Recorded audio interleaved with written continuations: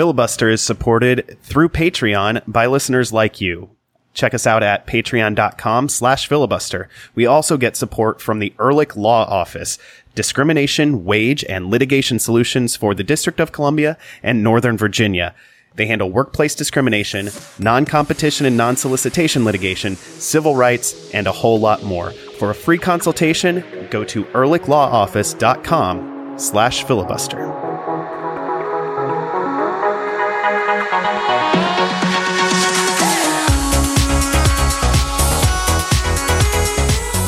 If you ever have the choice, I highly recommend don't drive 1,000 miles in one weekend.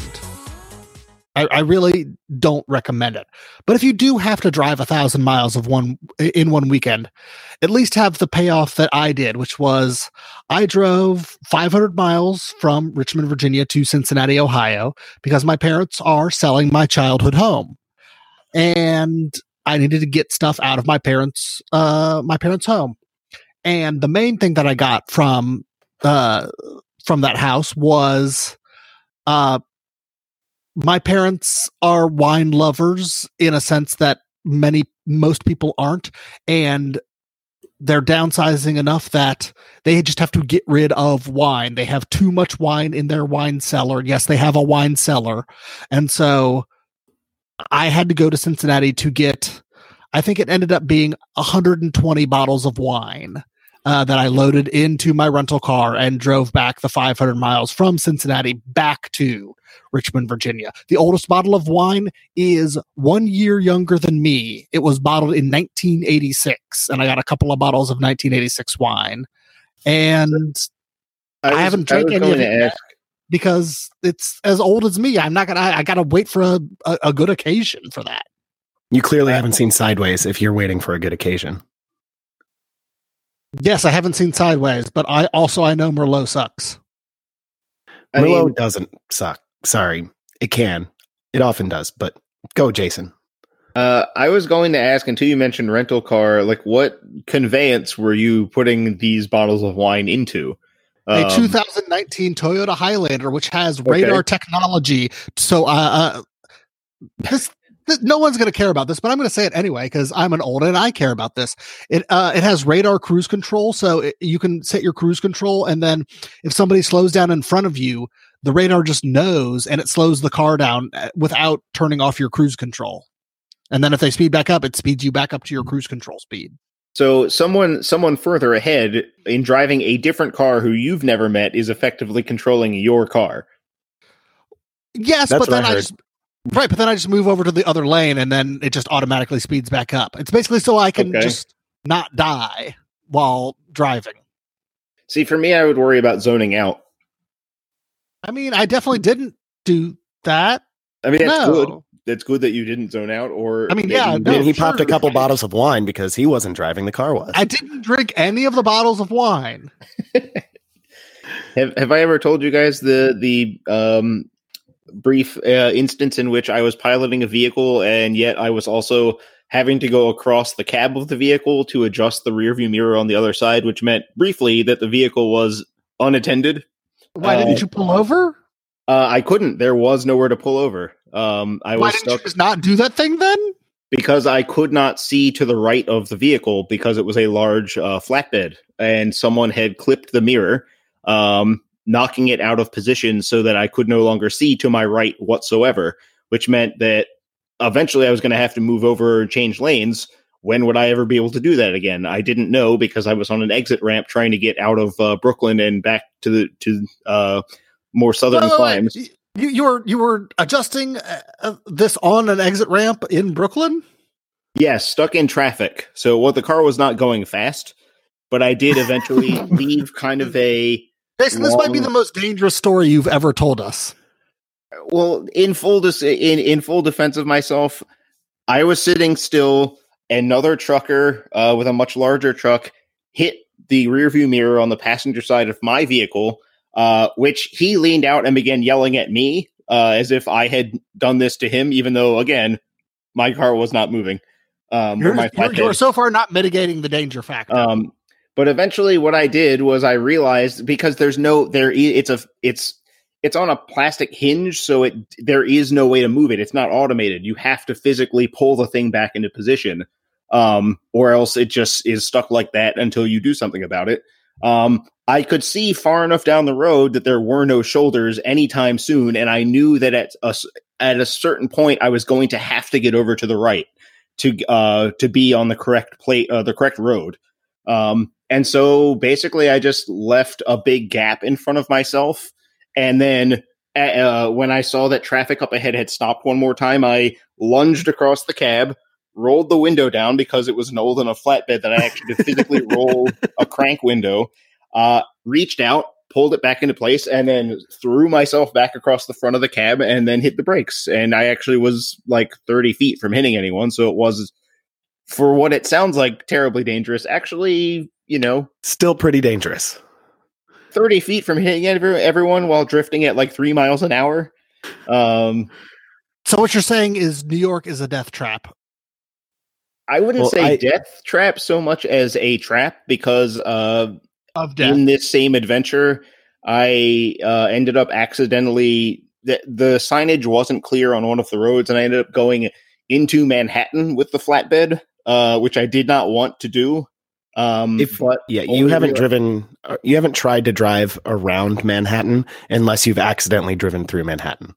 If you're trying to get to Long Island or New England, you will at some point in your journey go through Manhattan. It won't make any sense. You won't know why you're there. Look, if this is going to happen to you, don't do it while driving a flatbed, because it's much harder to get that flatbed U-turned and back to where you want to go. I don't know if I want to know, but why were you driving a flatbed? He was transporting lots of wine. No, I was the one transporting the wine, and I was in an SUV. I was transporting particle board. Why? We needed it. Who? My work. My job. I was sent up there. They trusted you with this? Yes, they trusted me with this. Hey, welcome in. This is Filibuster and Stopping This Before It Gets Out of Hand podcast. I'm Adam Taylor. Don't you pay people to transport things? Joined as always by the incredulous Ben Not Bromley. my decision. And I don't even have an adjective, Jason Anderson. We're all from blackandredunited.com. We write about soccer. We talk about soccer, mostly DC United. That's what we're talking about tonight. The Black and Red opened up the 2019 season with a 2-0 win over the defending champs. We're going to talk about that game and the god-awful weather that it was played in. We are also going to preview the upcoming game against NYCFC with the Cooligans, which is pretty exciting. Great guys, very funny podcasters out of New York City. They're going to be on the show later to help us understand NYCFC to the extent that that is possible. Before we do anything, though, Ben Bromley, what are you drinking? I grabbed a glass. I grabbed some bourbon. I poured the bourbon in the glass. I drink the bourbon. I feel like that should have been a haiku. I'm disappointed that it wasn't. I'm bad at formal poetry. I'm much better at free meter poetry. What kind of bourbon? It's just some benchmark bourbon, which is the slightly less aged version of Buffalo Trace. I am drinking, funnily enough, I'm the one drinking wine, not the man who has 120 bottles in his possession. And I'm sure they're all more expensive than what wine you have. Yes, probably. Not that you're bragging, Benjamin. I'm drinking a French Pinot Noir that is older than my son. There you go. But not much older than anything else. It's 2015. It's just basic, cheap, pretty tasty Pinot. So that's what I'm drinking. Jason, what are you drinking? Mid-sized car. I'm not drinking a mid-sized car. I am drinking I think this is like the not two in a row, but maybe 2 out of the last 3 of me drinking a Penn Quarter Porter from DC Brau. I had not realized, but there was one other can still in the fridge, and I found it earlier. So Now it's mine. Now I'm drinking it. I guess it was mine the whole time, but since I didn't know it was there, was it really mine? Who knows? Now I'm picturing Yes, Jason it as was. Elmer Fudd and this beer is Bugs Bunny. And it just keeps thwarting Jason, disguising itself as things that aren't beer. It was partially obscured by the syrup. That's what can you do about that, man? Yeah, I mean, eventually what you do is you stoop down and be like, oh, that's a beer. That's how you find it. See, these tips are why the people keep coming back and listening to this show. Life tips like there might be a beer behind your syrup. You should You really never know. check. Or maybe you do always know. I don't know. This got way more philosophical than I was ready for. We're like 30 seconds away from becoming a drill tweet. I mean, is it the metaphorical syrup that it just doesn't want you to see this beer?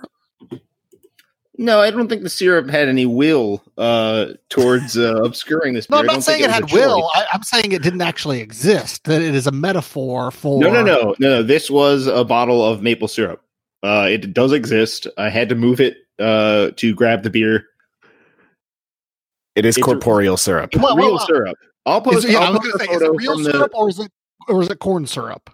No, real syrup. I do have a friend from college who went like it was 4 guys living in a suite and they were rotating who had to go buy the groceries. Wait. And- You said you had a friend and then you said they were 4 guys. So is this just like 4 people like I'm friends with all in of a them. trench coat? No. These men have not, to the best of my knowledge, worn a trench coat and posed as a larger man. One of them went to the grocery store, and this is a kind of a dumb thing college people do, is they go to the grocery store not knowing what certain foods are. Somehow his blind spot was the difference between corn syrup and maple syrup. And so he went to the store and saw syrup on the list and was in the aisle where syrup was, but there is also corn syrup because oftentimes it's in the baking area near the maple syrup. And Right, he like saw, K-Row. yeah, and he saw King syrup and thought, well, King, that sounds better than the other existing maple Oh, syrups. no. And, maybe it's clear because it's some sort of like, it doesn't have colors added or some sort of higher quality maple syrup product. No. And so he came back with this corn syrup, and they were like, what is this? Why'd you buy this? And he's like, oh, it's syrup. You guys wanted syrup. And they're like, we wanted maple syrup. Do you know what this is? He's like, I thought it was better than maple syrup or like a high scale maple syrup. I'm like, this It's is corn King syrup. He's now a successful businessman and a father of 3. Is he a syrup magnate? No, he's not. They- For all you I know, know, he's never figured out the difference. It could be he still doesn't understand. Do you imagine still pouring don't- K-Row on your pancakes? That sounds awful. I Actually, thought about it after they did this. I did think about it, and it was like, that sounds absolutely miserable. I know old men who do that. They use corn Wait, so syrup there is instead a of maple person syrup. somewhere who does this? Yes. I don't think it's Indiana? the perfectly clear stuff. I think this was in Michigan. Anyway, Let's yeah, cut I don't think Michigan it was off the of very the clear stuff. It was the darker, less refined Caro, but it was 100% Caro, like corn syrup that he would pour on his pancakes. We are technically a soccer podcast, and we should probably talk I think about we're now soccer. I think we're now a syrup podcast. I mean, put it on the list. But The weather on Sunday was bad. It was so bad, but the soccer was really good. At least from DC United. The Black and Red saw off the defending champs Atlanta United 2-0 Sunday on buzzard point goals from Paul Areola and Lucho Acosta. Jason, how fun was that? I mean, I really enjoyed the fact that we got the proof of concept of the idea that this is a very good team. I was thinking on the way home that when you think back to entering a season, you think back to entering 2017, we were coming off of a great back half of 2016, and then the team started with a thud and then just kept thudding until the season was over. And so we're coming off of 2018, where we have an even better back half of the season. But can you carry it over? And the answer, obviously, after this was, at least for one game, the answer was a very clear yes. The excuses were pretty clear. The ways out to say, like, well, we didn't get this one because the conditions were too sloppy, or we're playing a really good team and they surprised us by not rotating. There are any number of things you could have said. We've got 2 new starters and they're getting up to speed. All of that stuff were, ways that United could have explained away not playing well in this one. And they didn't need any of it. They had no interest in it. They just went out and played at the standard they set last year. And they made Atlanta look toothless, which it doesn't happen. No one does this to Atlanta. It was wild. Like seeing the expected goals after the game, where it was essentially 2 1/3 for DC to 1/3 of 1 goal was the expected goals that Atlanta created on the night. It's just, it was crazy. They had a few shots from outside the box, and that was pretty much it. And DC United had more chances missed than Atlanta had at all. It was pretty cool. Ulysses Segura and Wayne Rooney should have each scored a goal, so it should have been 4-0. And Junior Moreno could have scored. Yeah, exactly. Like DC left goals on the board in this one, and you still come away with it, very, very satisfied. Across, I think there's very little to be upset about outside of trying to shake the cold out of your bones after being out there in the cold and the rain for all that time. Jason, are you reading my damn notes right now? Like I'm not. You stole like the exact punchline. Did I take your phrasing? No, not my phrasing, but okay. the idea. I won't call it Jason, plagiarism. I'll call it. He's podcast right from now. Here multiple times. Adam, it's like I'm the car further ahead of you, and you've got the radar cruise control on, and I'm now dictating what you do. I drive a 10-year-old Subaru. I do not have radar guided cruise control. Well, in my regular life, it's a life thing. In my regular life, I drive a 15-year-old car, so I don't. This is the first time I've ever had this wondrous being.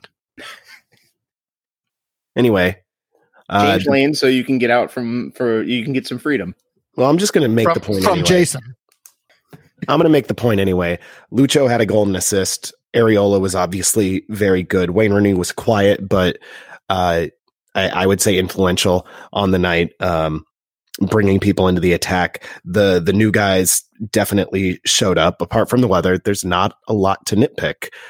Bill Hamid didn't have much to do, but came up big when he had to on a long range shot. I do want to dive into the new guys. We saw Titi Rodriguez and Leonardo Jara with their first actual game. And Ben, what did you make of the new guys? I thought they were both really good. I thought that Leo Jara he showed why he has been a Boca Juniors starter. Getting into the attack, he was really good. He was, his passes were incisive and were unlocking Paul Areola up. We'll get to Paul Areola himself in a bit, who was wonderful by himself, but Leo Jara just helped him to completely take advantage of Brek Shea in a soccer sense. And his defense was fine. It wasn't outstanding, but it was fine. And his offense was great. And I think the defense will come around. I'm not worried about it. Titi Rodriguez I think he was secretly really good. I think it wasn't flashy. It wasn't highlight reel worthy, but for a young player playing his first MLS match, I think he played really well. He was a great passer. I think our Ryan Kiefer posted that he didn't miss a single pass. I think he had 100% passing rate in this game. And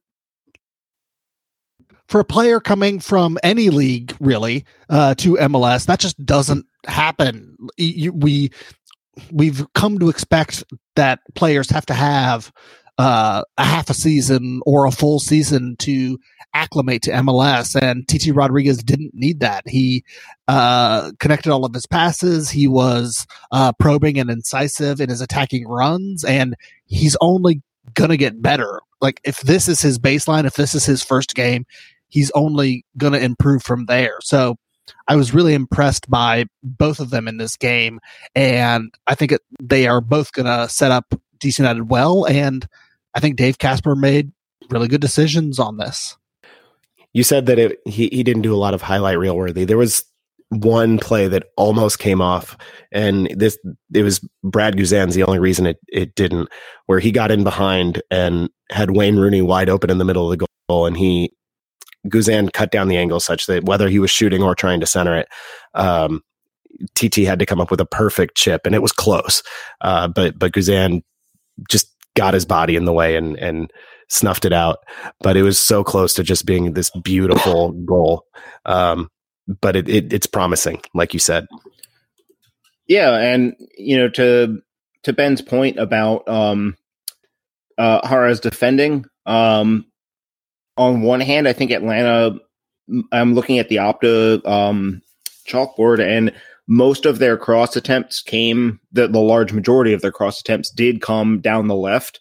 But I think some of that, maybe a lot of it, is the fact that they had a left-footed Mikey Ambrose playing on the right side for possibly the first time in his professional career, because their roster isn't really built to play the formation that DeBoer has them playing. So that was some of it, the fact that they were going to be feeding the ball more to the left where they had a left-footed player. I do think that there were some moments that he still, the positioning side of it wasn't perfect defensively. On the other hand, they had no completed crosses, no key passes from that side of the field at any point in the entire game. So while the balls were going in, they weren't getting to their desired targets, which is a positive sign.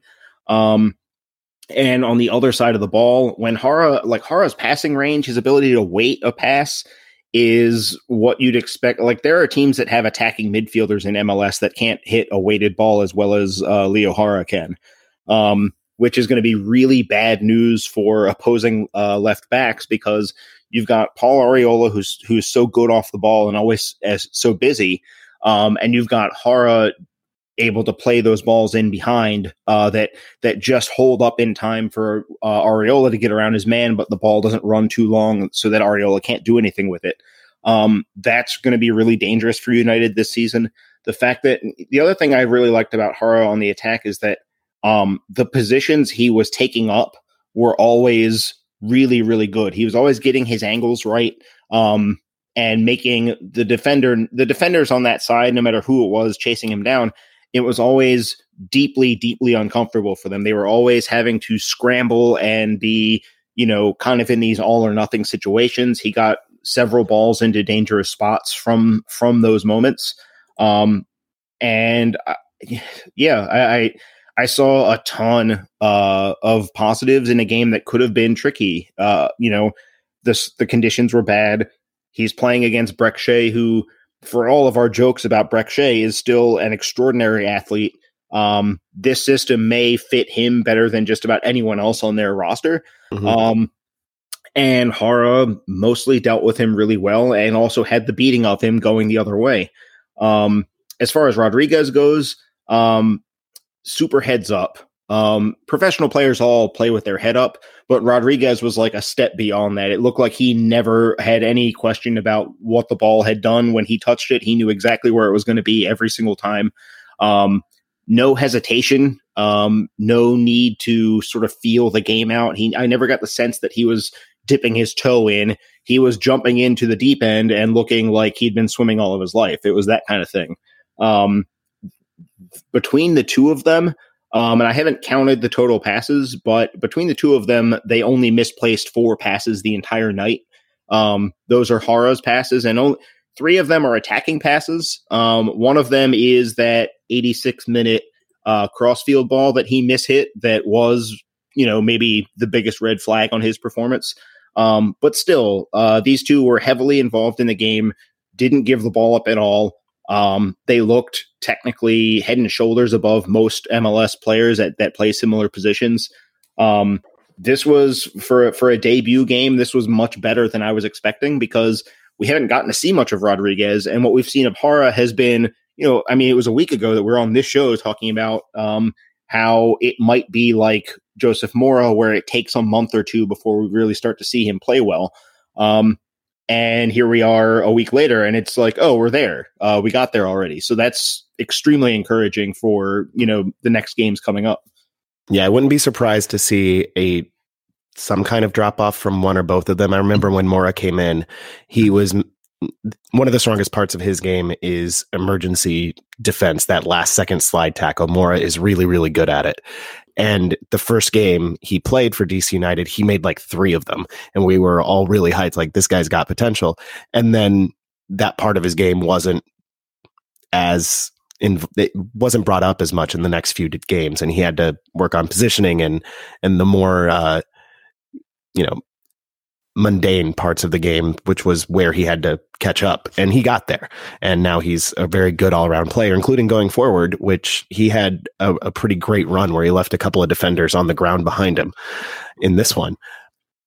Hopefully Jara doesn't have that kind of setback and TT doesn't have that kind of setback, but progress is very rarely linear, and sure, we could see those. And I'm going to caution against any listeners or myself, going into panic mode when and if that happens. And Ben Olsen said, not just for the overall game, but also, I think he indicated across the board that, everyone needs to still keep their feet on the ground. With Atlanta being probably tired out since they opted not to rotate, especially in the second half, I think you saw that they just did not have the energy DC had. And so, it's not always going to be this easy. Maybe it will be next week because NYCFC, from people I've talked to, have already said that they really aren't convinced that that's going to be a good team. I'll say it right now. When we had to submit our votes for who was going to finish where in the league, I have NYCFC missing the playoffs. So hopefully it'll be, it won't be very difficult again, because that's nice. But on the other hand, you go from playing on a full-sized field this week to playing in basically someone's guest bathroom next weekend. That's going to be a wake-up call for Jara and Rodriguez. So, it should be interesting to watch them develop. And, like you said, Adam, your progress isn't linear. But if this wasn't like a false dawn and instead it was just a baseline, which, I'm kind of combining things that you both said now. If this is the starting point for these guys, then Dave Casper did the work. You kind of see why Dave Casper was so excited about Rodriguez, which we didn't have that up until yesterday, because his appearance against Montreal, he wasn't very involved, didn't do much with the rare touches he got, and the rest of the team wasn't getting him the ball. So it was, and he left after half an hour. Yeah, which, I'm guessing was a planned, like, we're going to give you half an hour and then substitute you because we're building your fitness back up after a little bit of a preseason knock. He got, in this game, he got over the hour mark. And he didn't look he didn't look like he was flagging. He didn't look like someone who was completely gassed at that point. I mean, everyone was looking like they played an hour of soccer, but he didn't look exceptionally tired, which is also a good, a big plus that whatever they've been doing to build up his fitness is working, apparently, because he went from half an hour in a preseason level of intensity to 67 minutes in regular season intensity. So that's another, maybe not a big plus, but it's definitely a plus. So it's obvious. Well, let's talk about Paul Arriola before we get to our yes, broader outlook. Paul Arriola deserves to be talked about. Lucho Acosta deserves to be talked about in this game. Arriola and Frederick Briant are both in the team of the week on MLSsoccer.com. Hamid's on the bench. Ben Olsen's the coach. Lucho somehow did not get any love, which Insane. Crazy. I really hope Nuts. somebody tells him he got snubbed so he has another reason to go out and murder people. I'll jump in. The actual DC snub is Russell Canals. Well, that too. But you're not, I thought Lucho was maybe only the fourth best player on the field. But in any case, I'm glad someone's paying attention and someone's getting recognized because this was a good all around performance. No one was bad in this game. Yeah. Junior Moreno was really good too. Both that central midfield was, I mean, ask Atlanta. They were unplayable. They shut everything down. But Paul Arriola was. That's Joseph Martinez. Yeah. Did he play in this game? Who? I heard his name announced. If you pull up, in fact, everyone should go to the chalkboard and look at Martinez's passing, Matt, because it's just a bunch of, it's all completed. He didn't turn the ball over passing once, but they're virtually, other than two passes, they're backwards passes. It's all back passes, which I guess also goes to credit. I know we're going further away from Arriola for a second, but it also goes to credit Frederick Briant and Steve Birnbaum. And Russell Canals. I already mentioned him. Well, fine. Anyway, Arriola. Paul Arriola was everywhere. He stopped Brek Shea's forays forward a few times and immediately got out into the attack. He was making great passes. He got behind the defense. Obviously, he scored the goal off of a corner kick that somehow Lucho Acosta won. It was a great performance from Paul Arriola, and it seems like he's come into this year just on another level. You saw it with the U.S. national team when he got on the field in San Jose. And you're seeing it now. He's playing just like I said, on another level right now. Yeah, he tormented Atlanta's defense. He tormented Brek Shea. He tormented LGP. He was undefendable in this game. He got to the line and was able to cross the ball in. He was able to sneak in multiple times through the back line on crosses, just like he was on his goal. He was anywhere and everywhere. And if we can get this Paul Arriola, I mean, he's always been really good, but if we can get this level Paul Arriola for the rest of the year, I mean, we won't have him for the rest of the year because he'll be in the U.S. men's national team, but will also be in the top tier of the playoffs because with the rest of the players on this team, him at this level just elevates this team even further. I thought you were going to say if we have him at this level for the rest of the year, we won't have him much longer after that because that's probably he's also playing true. at a level that will solicit bids from European teams.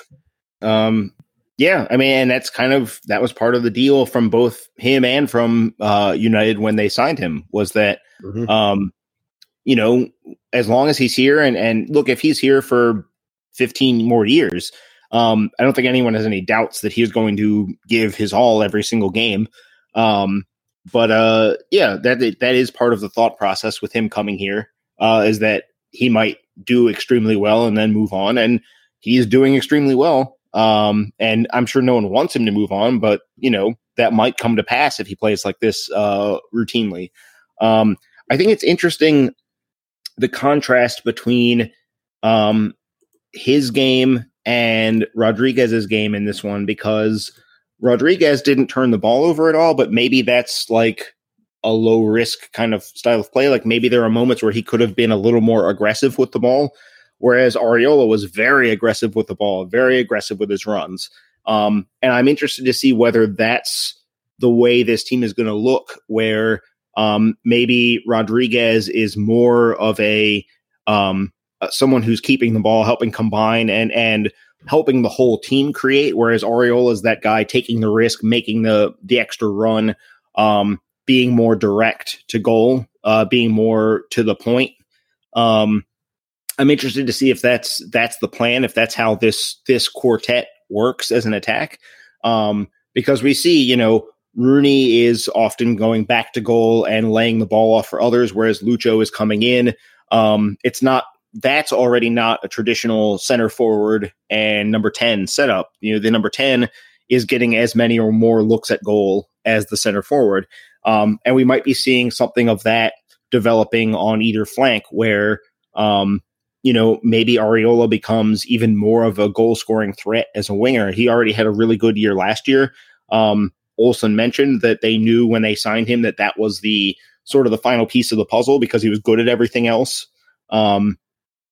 And now he's scoring goals and he's got off to a good start again. And he did also mention that, with Rodriguez, it might be a similar trajectory with Rodriguez where he does everything really well and you just have to get a little more final product out of him. If this team has this sort of attack and then also gets more final product out of Rodriguez, maybe we even have to start talking about more than this team is really good and start, even heightening our expectations, which seems crazy at this point. But Jason, yeah, stop reading my notes. Stop it. It's obviously only one game. Excuse me. It was at home against a tired opponent. But as Jason was saying, if this team can stay locked in, if players can make their kind of natural progression, what is the ceiling we're talking about? There one? This level of performance against a team of Atlanta's caliber, if you can repeat it on a regular basis, you're going to be contending for trophies. We're talking about a level of play that can get you into the Supporters' Shield race. And that's actually maybe the thing that I felt best about this game was that this wasn't DC hitting their ceiling. There's more room to improve. Mm-hmm. And everyone that did any press availability after the game, they all seem to feel the same way. Ben Olsen was like, well, we take a grain of salt. There's stuff we can work on. He mentioned a few things that he'd like to see get better. Wayne Rooney said, we played really well. There's a few things that we can improve upon. Everyone seems to get that this was very, very good, but also it could get a lot better. Which is the kind of thing that it's the kind of game, it's kind of performance that you get from the teams that are in the Supporters' Shield race for a full season. It's the kind of game that Atlanta and the Red Bulls provided on a frequent basis last year. And in years past, the other Shield contenders, the other top 2 or 3 teams, they do this to people. They do this to other teams that come to their stadium, is that they just look across the board like, how is this team supposed to lose games? And for at least the one night, that's how DC looked. And there's a bit of game theory, not on DC United's part, but just in general, just you've got to you got to take advantage of any give that the top tier gives against you, and just winning a game against another top tier team in the Eastern Conference is a bonus. Like, hopefully, if DC United is as good as we think, they're going to collect points against the bottom tier of the East. But gaining any points they can, and especially 3 points against the top tier of the East, just fortifies their position even further. I think we could be in for a really fun year, if not a very special year this year. I'm looking forward to it. And I'm looking forward to our next segment. We will be right back with the Cooligans. Stick around. This is Filibuster.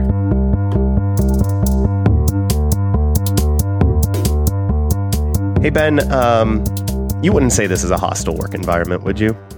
You can tell me. Depends. I should ask you. Are goats hostile?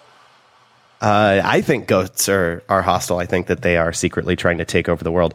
But if this were a hostile work environment, or if I were trying to steal your wages or do something else nefarious I'm really not. But in a workplace environment, you know who to call, right? Because you live in the District of Columbia or Northern Virginia. I do. It's the Ehrlich Law Office. It is the Ehrlich Law Office. They offer discrimination, wage, and litigation solutions in Northern Virginia and the District of Columbia, which means I can totally create a hostile work environment for Jason. Except, no, they wouldn't want me to say that. That would be bad. I do not want to create a hostile work environment for anyone. But Jason couldn't call them nonetheless because he lives in Maryland. Sorry, Jason. I'll fight my way through this. All right. They handle workplace discrimination, wage theft, non-compete clauses, and non-solicitation litigation. They handle civil rights and government takings and disability and education law. They handle a lot of things. And if you are interested in a free consultation, head to ehrlichlawoffice.com/filibuster.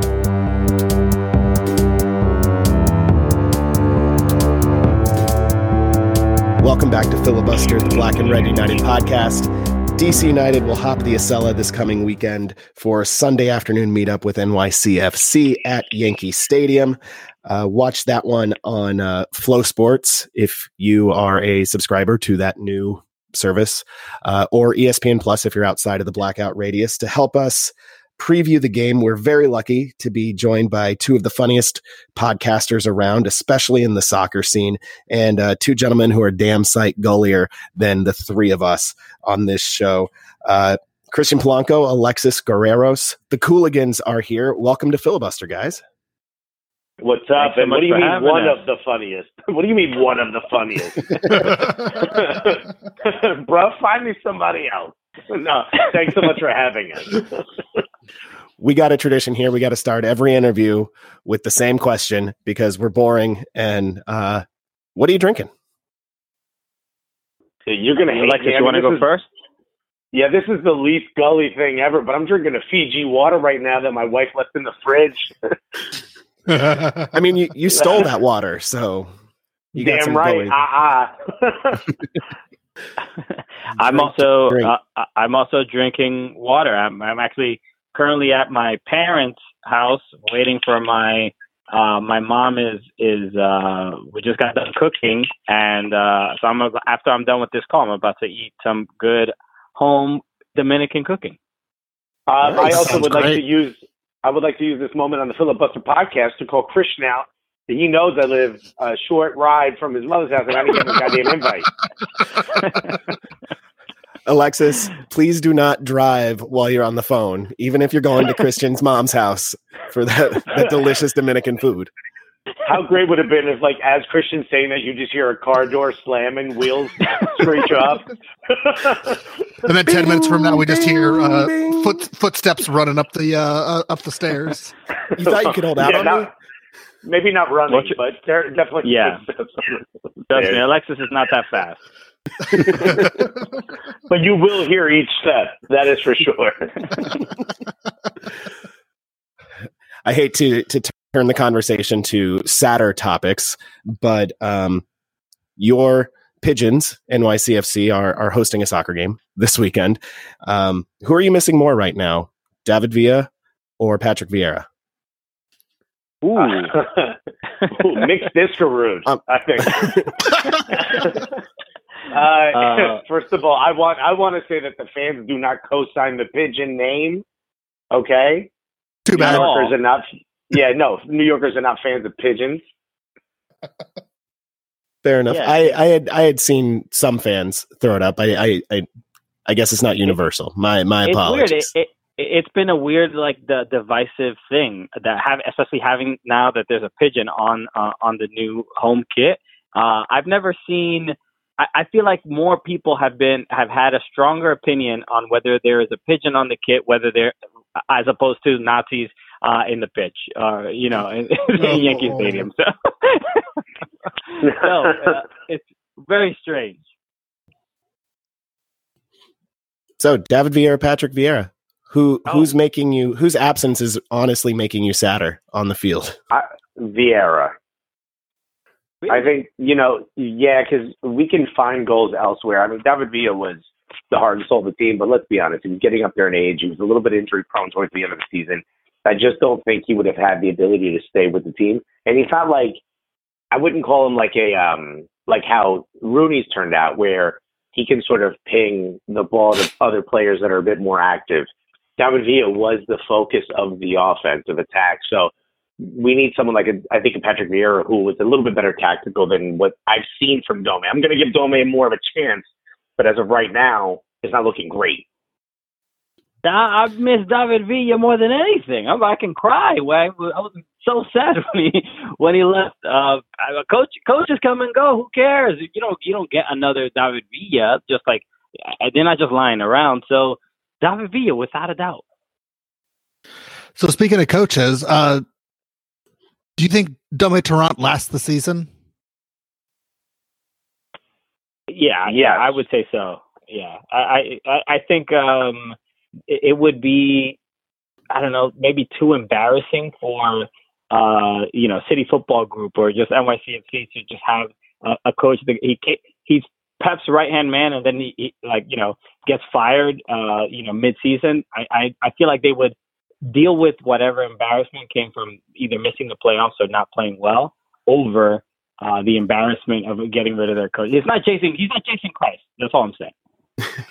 Or do you want him to last the season? Let's ask that question. I think he's going to last just as long as Olsen, baby. He's going to be it forever. And he's going to get that 4-year grace period. Right, and we're going to win just as little as he has. Hey man, we got a U.S. Open Cup. That wooden spoon U.S. Open Cup combination is some tasty stuff right there. I think as Manchester United would call the double. Well, here's my question: if Pep leaves Manchester City, is Dome Tarrant done at the end of that week, or is he on the next flight? Wow. Okay. So you think his leash is as long as Pep's tenure? I don't know. I'm trying to come up with a reason why he's still there. Either that, or Pep Guardiola is taking the water boy with him, and they keep someone to replace them. It's just NYCFC. Well, NYCFC recently had a City Hall thing, and they invited a bunch of fans, and they basically had people submit questions. And according to Alex Ring, the new captain of NYCFC, he speaks very.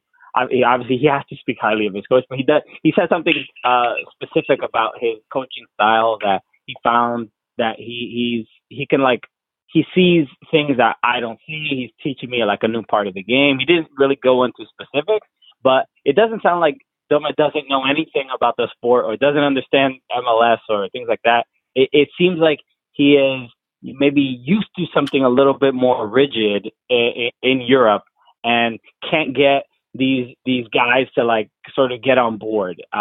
So it seems like maybe a communication issue or motivation issue more than anything else. But I think he's going to be fine. I think he's going to be here for a while. Not just I don't think people hate him that much, to be honest. Unless he's in position where the team has lost, or hasn't won 11 straight like what Jason Christ did, he's going to be here for the long haul. And I think as long as they don't miss the playoffs, they'll be fine.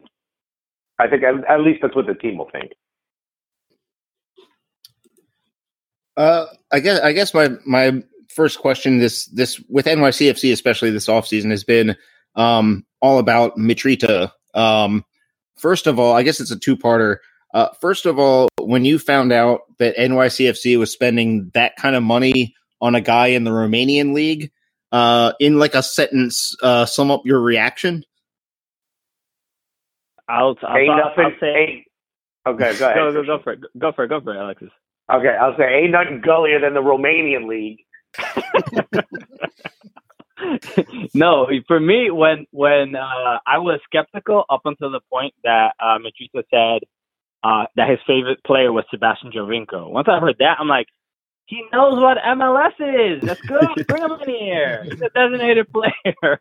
Pay him all the money. He knows what the league is. So yeah, and I can confirm that he didn't Google MLS players, and that was the only one he knew. I can confirm that. I'm not going to ask your source. I'm just going to take you at face value on that one. That's right. That's how to do it. I got a good deal on a bridge for you, my guy. Hey, New York's got great bridges. I'm listening. To me, I think the proof is in the pudding. I think one thing that I have all the confidence in the world when it comes to NYCFC is their scouting network, because that comes from the mothership, that comes from City Football Group. So if they think this player is $9 million, I know no one else in the world does. But if they do, I'm willing to at least let them spend their own money, okay? But no one else in the world seems to think that, including, it seems like, Mitrita's agent, who was like, I'll take it. There was no counteroffer. I guess the second part of the question is like, what do you think of him so far? I mean, you've only got one regular season game, but it's not like he did a bad job. So, what do you think so far of his actual play? He looked great. I think my main concern is how tactically he's going to fit. When you look up the game against Orlando, you saw the lineup and you saw where he was positioned, and it was basically like almost having two strikers and him and Max Morales. And when you see how tiny they are together, you're like, this should be illegal. There's no way these two tiny men should be up front handling everything. So tactically, that's my main concern. I think Mitrita up front, the dude has like an absolute cannon, and he does very much play like Giovinco. He makes the same turns. He's just shifty. You can't really put a body on him because he's so low to the damn ground. So I'm less concerned about his play more than I'm his chemistry with the other players and how he's going to fit in with playing with Morales and running in that midfield and stuff like that. Yeah, my answer is similar to Christian's. I think we haven't seen him really play striker, and I'm not sold on this Maxi Morales center forward, false nine, weird sort of combination play. He played really well in the position he was in before, which is more central attacking midfielder. Why the hell are we moving him? I'm not sold on that yet. So I think we haven't seen what the final formation is going to be. So I haven't really seen yet what he can do. But what he has done has looked good enough for me. I think once he starts combining with players like Medina and Ismail Shradi, and we see exactly what the forwards are going to look like, I think we're going to see a lot better play. But so far, he hasn't looked bad, and I have a feeling he's been out of position. So what happened in Orlando on Saturday? You guys get a golazo from Oferi, and then this ridiculous weighted pass from Mitrita that was just perfect, and Alexander Ring did well to finish it. And then you give up a 2-goal lead to Orlando. How did that happen? Yeah, they put in their starters at the end of the game. All right? And our players were tired playing in the sun. No one should play in it, okay? Come to DC. We have rain. Yeah, exactly. Yeah, I know. Your game looked atrocious. I think at the end of the day, I think, the team sort of had gotten comfortable. And I've said this on our podcast, and I'll say it again. There's no more dangerous score line other than a 2-0. You get real comfortable with yourself, and you realize you lose a point real fast when something like that happens. Or 2 points, I should say. And that's exactly what happened. Well, I think definitely the first goal, I think we might be responsible for, because we had Tesho Akindele on our show a couple of weeks prior, and I think that was the motivation, or maybe we antagonized him a little bit to score against our team. I'm not sure, but I'm also 100% sure. So I think that's what started it. But no, like what Alexa said, they were just absolutely tight. Dom Dwyer, no one could keep up with Dom Dwyer. The dude got into the game. I think it was a mishandling of the substitution on Domen's part, because they were clearly tired, and he didn't. Especially when it was down, was already 2-1. I think the an opportunity to score. I mean, they should have scored a third goal without a doubt. But I think the substitutions were really the downfall right there. Also, Tesho Akindele had the double Cooligans curse, because not only did he score, but then he also got injured. Do you think Nani brought the Man United vibes to bring down a City Football Group team? I think what he did was he helped the crowd sort of wear off from all that heroin they had in the first half. They woke up when he came on, man. It was a splash of cold water to that crowd. And I think there's nothing more. It's hard for me to see someone like a Dom Dwyer not do well when the crowd is behind them. So bringing him and Nani in was, to me, a stroke of genius. I mean, that is a line of blow for Dom Dwyer to have the crowd behind him. And then all that excitement. Drug references for Alexis. I don't know. This is what happens when I drink Fiji, man. I get a little loose. I can't be hydrated. My brain works too well. From now on, Alexis has to stick to New York's finest. There you go. I want that good cancer tap water. I think both of them coming in at the same time, honestly, was a stroke of genius. And exactly what Christian said, I don't think Dome understood how to handle it either by tactical changes or substitutions. Guys, you guys hinted at it already. The main story with NYCFC right now is the Nazis and white supremacists running around in the stands. I know most of the fan base is probably like, we would rather not have these Nazis around. I know you guys are also not pro-Nazi, so that's cool. But like, how does the fan prerequisite for doing this show? We all agreed. We all took the bold stance that Nazis weren't cool. But I think we're ready to film our "The More You Know" ad about this. But like, within the fan base, what's going on as far as a bunch of fans who are like, we really don't want these Nazis here, and the team is like, okay, they're still coming in though. Okay, yeah, I think the one. Go ahead, Christian. All right, so look, I can't. We both can't speak on exactly what's going on, but as fans and as also as people who have their own podcasts and are trying to be as informed as possible, our take is that at least for me, it's almost like mishandled.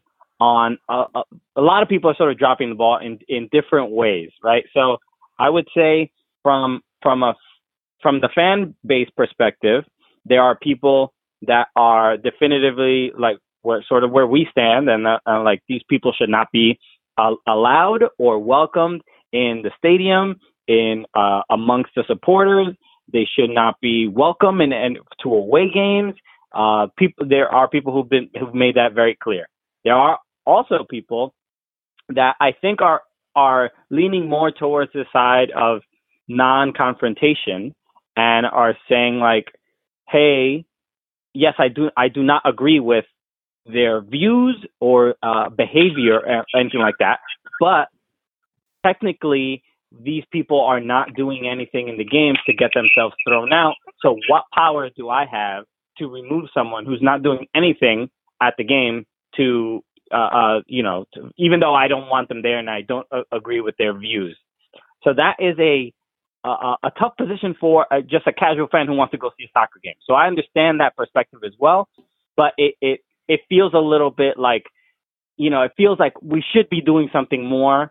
And there are people that are like, hey, they've contacted the team and they contact MLS and they try to do everything they can, but MLS and NYCFC and Yankee Stadium are in this place of like, well, they're not doing anything. If they're not doing anything, we can't throw them out. So it's complicated. So that's like the easy way to sort of, or the abridged version of that. But I think people stand and have different opinions on it. They stand in different sort of places with this. From the moral and ethical thing to do, people stand in different places, even on that side. So it's fairly complicated, if that makes any sense. All right, now I'll give you my answer. I think exactly. I agree with Christian. I agree with everything Christian said. We don't want to stand next to or alongside a Nazi in any way, shape, or form. But, these new Nazis are tricky, okay? They don't wear any patches that signify they're Nazis. They don't do anything specifically to show they're Nazis. So you can't, there's nothing that, like, and by the way, I think something that the fans don't understand is there's NYPD all over the stadium. I mean, I can almost say, just from traveling around this country, there's more NYPD officers at the Yankee games than there are in most municipalities around the country. And I mean that it's probably a fact. They're literally everywhere. Just in the supporters section, there's at least somewhere around 40 that are patrolling around. I mean, they're just everywhere. Some of them are plain clothes and you can't tell. Some of them are wearing their badges and they're standing where most security would stand or alongside security. So for someone to walk up to the whole idea of go punch a Nazi, that means you're in jail, and you're in jail till Monday. You know what I mean? Probably with that guy. So that's probably not the smartest move to do, even though I'm all for that. I think my simple thing is if you can't kick them out because they haven't done anything, then add a single 1-question survey to everyone who buys a ticket. And it's a sliding scale from 0 to 10. 10 meaning I love them, 0 meaning I hate them. Just say, hey, how you feel about the Jews? Anyone who answers 8 or lower, you're not allowed in the game. And that's it. And for all of your fans who also listen to Cooligans podcast, I'm going to repeat this on Wednesday's episode, okay? Yo, how you feel about them Jews? Yeah, I'm testing it out now. How you feel about them Jews? 0 to 10. Let me know. Can I just say on behalf of the Cooligans, we both don't agree on that particular strategy of really weeding out Nazis. That might cause some other problems, but I understand. Alexis's heart is in the right place. So once again, I would like to say that all of my thoughts are also those of Christians, because the Cooligans we stay together, baby. Well, in the vein of the Cooligans sharing one galaxy brain, I'm gonna put you into a 1980s television show. Okay. You may have heard of it. Sweet. It's called Quantum Leap. Oh boy, great show! Let's say tomorrow Quantum Leap. You wake up. Scott Bakula for life. So you two. I thought his name was Scott Blackula for a long time. I feel like, well, now that you've said that, I feel like it should be. Yeah, I'm like, he's not a black Dracula. I mean, that's correct. It might not be the fact, but it's correct. He'd still be getting work if it was Blackula. That's all I'm saying. You know how many actors have changed their name? He might have been one of them. I would love if his stage name was adding an L to Bacula. That would be great. So you guys wake up tomorrow and you find that you have quantum leaped into Ben Olsen's body. And you have to prepare for this game at Yankee Stadium on that tiny pitch against NYCFC. What are you focusing on? What is your plan? Wait, repeat that? Repeat that because I didn't hear that. You guys quantum leaped into Ben Olsen's body, both of you together. You're like the angel and the devil on Ben Olsen's shoulders. What are you telling him to prepare for NYCFC? How are you game planning? Hold on. If we're splitting the body, I'm taking the bottom half. I control the game. I was going to say left side, right side, but I'll follow you. It's done. It's already happened. I got the legs. I'm kicking a lot of people. You got the broken ankles. So I would start, if I was Ben Olsen, I would have to prepare for a couple. Obviously, Maxi Morales. I think if you can contain Maxi Morales and get in the way of some passes, make it difficult for him. Even maybe foul him a little bit, give him a tough time out there. That is probably the best opportunity you'll have to win that game. Yeah, I think it's not hard to beat NYCFC. Put 2 people on Moxie and you win, because they can't transition into the final third. It's really not that hard. And I think someone like Ben Olsen is already prepared for something like that. And I think that's something Dome Turan has tried to figure out with the wingers, try to make them as wide as possible, try to make them sort of as pacey as possible and scare the defenders into not being able to crowd Moxie. And I'm not sure I don't think that works. I don't think that works as well in a league like MLS where everyone's very physical and active. Yeah, I'd also add pressure. So NYCFC usually wins in Yankee Stadium. They know how to play on that tiny pitch. So it's definitely to their advantage. But pressing definitely helps. We'll see what the lineup is exactly. Jonathan Lewis played in the last game. Medina got some minutes. Medina still hasn't, depending on who's there, like Medina has not lived up to his DP status. So, but usually pressure on the ball, pressure on passing lanes is what makes, NYCFC have a tough time playing in their home stadium. Yeah, I'm also thinking that it's going to be very hard for me to relate this information to Ben Olsen's brain if I'm down by the balls. But I'll try. So, like, if he comes across a good idea, I'm going to rush blood to the joint. You know what I mean? So he'll know that's a good idea. I'm just thinking you're going to like control his legs and you're just going to take him somewhere that makes no sense, but there will be a really weird pattern about where you're taking him. And Christian's just going to have to figure it out. Yeah. He's like, why? He's like, I can't. Christian's like, why have we been kicking this pizza shop in DC for hours? Oh, it's because it's trash. Because I farted as I asked that question. Oh man, I control the farts too. This is fun. But by the end of the Quantum Leap episode, it'll all make sense. Yeah, he just goes into a nurse, and then we find out next week what happened. Yeah. Alexis, Christian, thank you so much for coming on the show. If there is by chance one of our listeners out there who hasn't found your podcast or found you on Twitter, where can they do that? Everything is at Soccer Cooligans. Yeah, exactly what Christian was about to say.